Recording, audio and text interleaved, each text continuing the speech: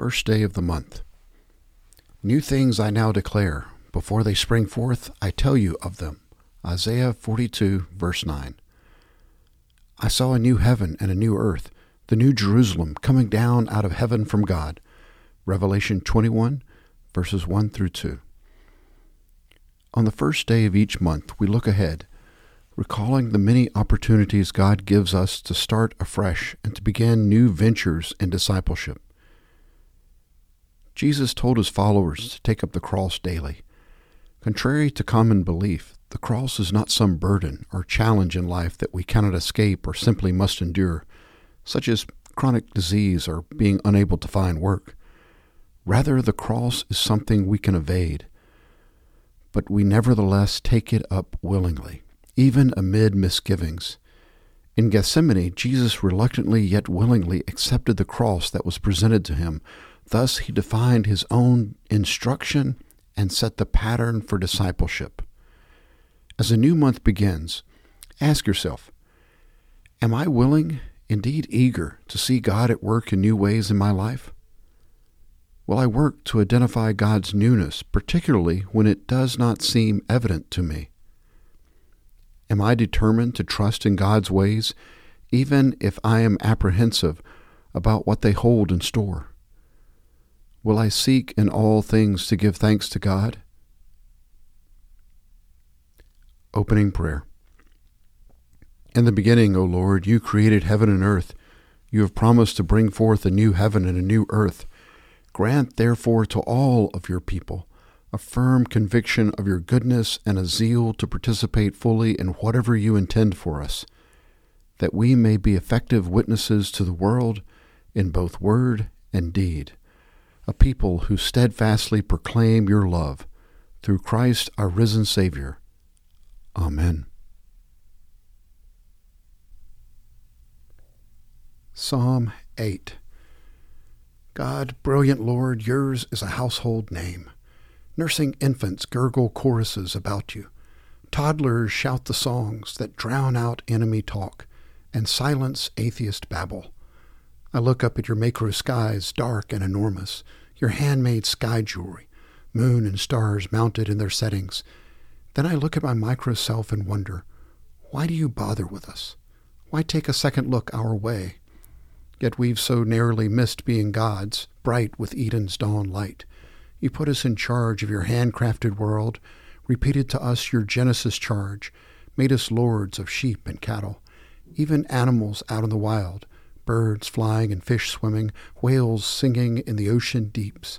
God, brilliant Lord, your name echoes around the world. From the prophet Ezekiel, chapter 37, verses 21 through 28. Behold, I'll take the sons of Israel from among the nations where they have gone, and I will gather them from every side and bring them into their own land, and I will make them one nation in the land, on the mountains of Israel, and one king will be king for all of them, and they will no longer be two nations, and no longer be divided into two kingdoms. They will no longer defile themselves with their idols, or with their detestable things, or with any of their transgressions, but I will deliver them from all their dwelling places in which they have sinned, and will cleanse them, and they will be my people, and I will be their God. My servant David will be king over them, and they will have one shepherd, and they will walk in my ordinances and keep my statutes and observe them. They will live in the land that I gave to Jacob my servant, in which your fathers lived, and they will live on it, they and their sons sons forever. And David my servant will be their prince forever. I'll make a covenant of peace with them. It will be an everlasting covenant with them, and I will place them and multiply them, and will set my sanctuary in their midst forever. My dwelling place also will be with them, and I will be their God, and they will be my people. And the nations will know that I am the Lord who sanctifies Israel, when my sanctuary is in their midst forever.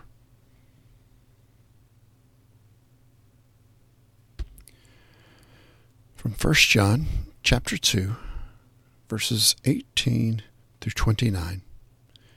Children, it is the last hour, and just you have heard that Antichrist is coming. Even now many Antichrists have appeared. From this we know that it is the last hour. They went out from us, but they were not really of us. For if they had been of us, they would have remained with us. But they went out, so that it would be shown that they were all are not of us. But you have an anointing from the Holy One, and you all know. I have not written to you because you do not know the truth, but because you do know it, and because no lie is of the truth. Who is the liar but the one who denies that Jesus is the Christ? This is the Antichrist, the one who denies the Father and the Son. Whoever denies the Son does not have the Father. The one who confesses the Son has the Father also. As for you, let that abide in you which you heard from the beginning. And if what you heard from the beginning abides in you, you also will abide in the Son and in the Father. This is the promise which he himself made to us, eternal life. These things I have written to you concerning those who are trying to deceive you. As for you, the anointing which you receive from him abides in you, and you have no need for anyone to teach you. But as his anointing teaches you about all things, and is true and is not a lie, and just as it has taught you, you abide in him. Now, little children, abide in him, so that when he appears, we may have confidence and not shrink away from him in shame at his coming. If you know that he is righteous, you know that everyone also who practices righteousness is born of him.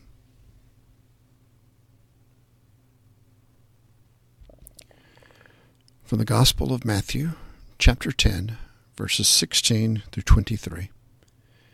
Behold, I'll send you out as sheep in the midst of wolves, so be shrewd as serpents and innocent as doves. But beware of men, for they will hand you over to the courts and scourge you in their synagogues, and you will even be brought before governors and kings for my sake, as a testimony to them and to the Gentiles.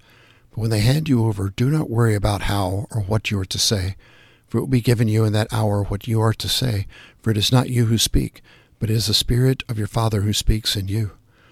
Brother will betray brother to death, and a father his child, and children will rise up against their parents and cause them to be put to death. You will be hated by all because of my name, but it is the one who has endured to the end who will be saved.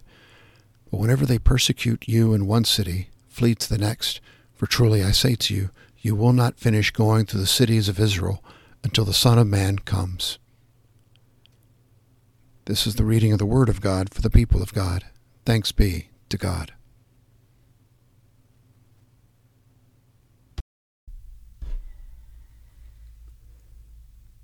Thursday's Prayer.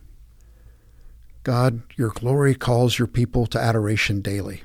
Guide and inspire all who plan and who will take leadership in the worship of our congregation when again we gather in prayer on the Lord's Day. To musicians, lectors, preachers, and all others, give a full measure of your Holy Spirit, that they may glorify not themselves but you.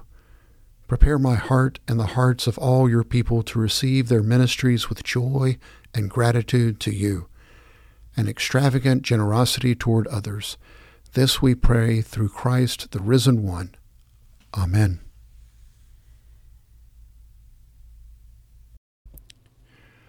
A prayer by Derek Jackson from the Methodist Handbook of Prayer 2021.